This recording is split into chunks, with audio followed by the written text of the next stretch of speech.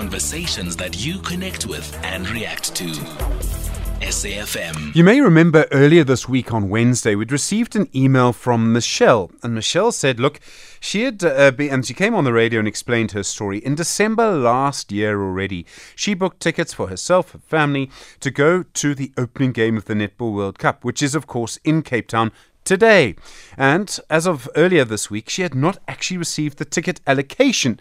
And we had Cecilia Malakwani from Netball SA. She came on. And then we got other calls around the same issue and some people talking about exactly the same problem. People had paid the money, not received their allocation. She said they actually had to go to the arena to get the tickets. And I remember saying, well, I don't think that's going to work. And she promised that she would sort this out and people would receive the allocation by email.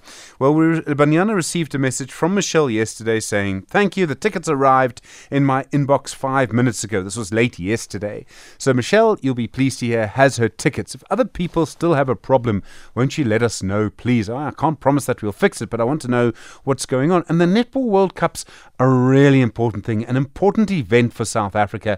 I'm a little concerned there's not as much buzz, hype, whatever you want to talk about it, whatever you want to call it, around it. I mean, we've tried to do what we can, but I don't know if there's quite enough sort of hype as maybe there should be for such a big event.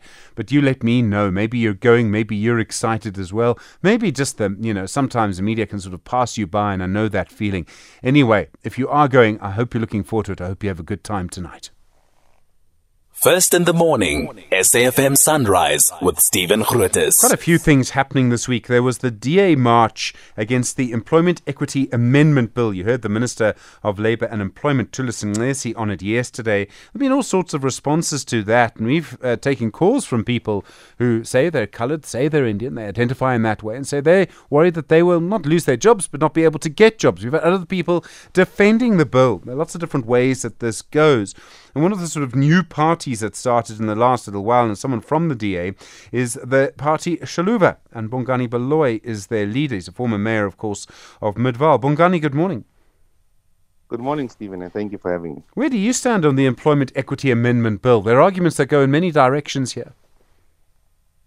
We firmly believe that the Employment Amendment Bill is a constitutional imperative which is born out of the recognition that there's insufficient compliance and the patterns of employment in the private sector predominantly have not changed to ensure that it is inclusive and also provides equal opportunity for others. So we believe that the strengthening of enforcement is imperative, and we believe that negotiations or conversations around the specific targeted specific sector targets could be strengthened with further conversations and engagements. But we believe the aspect that seeks to strengthen the effectiveness and implementation is welcomed.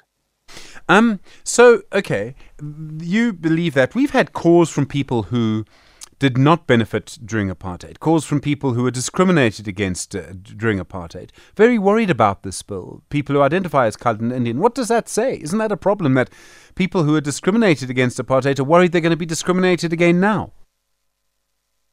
Well, I think those concerns they might have are legitimate, and government must actually ensure that those concerns, whether it's perceived or real, it needs to be addressed in a sufficient manner. But it doesn't take away from the fact that the Constitution instructs us by saying we seek to address the injustices of the past. Now, the question is how in this manner. And government, I think rightly so, introduces the Employment Equity Bill, and now an amendment to that bill to rectify some of the practical challenges that you face insofar as the implementation of it.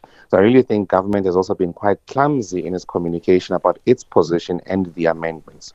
Okay, you've started the Xiluva political party. I mean, obviously you haven't faced an election yet. You haven't faced voters yet. We've seen so many new parties. How's it been going so far? Are you finding you're able to actually stake a claim to some constituency? If you can't, there's not going to be much success later.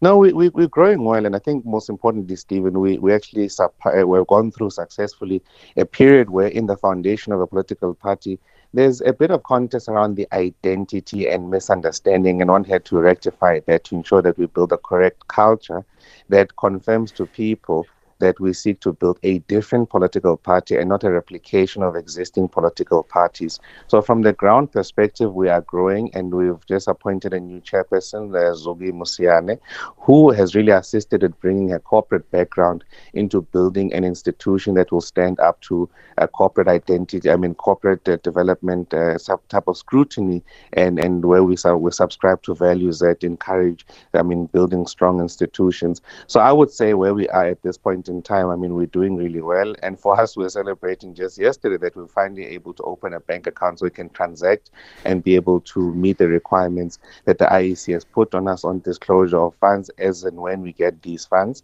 So I think for us, we are quite stable at this stage. We are working now towards meeting the minimum threshold of getting the registered signatures of voters in every province. So we are on every provincial ballot paper. I don't know if I'd celebrate getting a bank account, Bongani. Just some political Well, advice. for us, it's a big achievement. Okay. No, for us, it's a very important milestone for us. Okay. Letlokonolo Moseki left your party this week, right? That's correct. Xiluva having a splinter party already, but early for that, isn't it?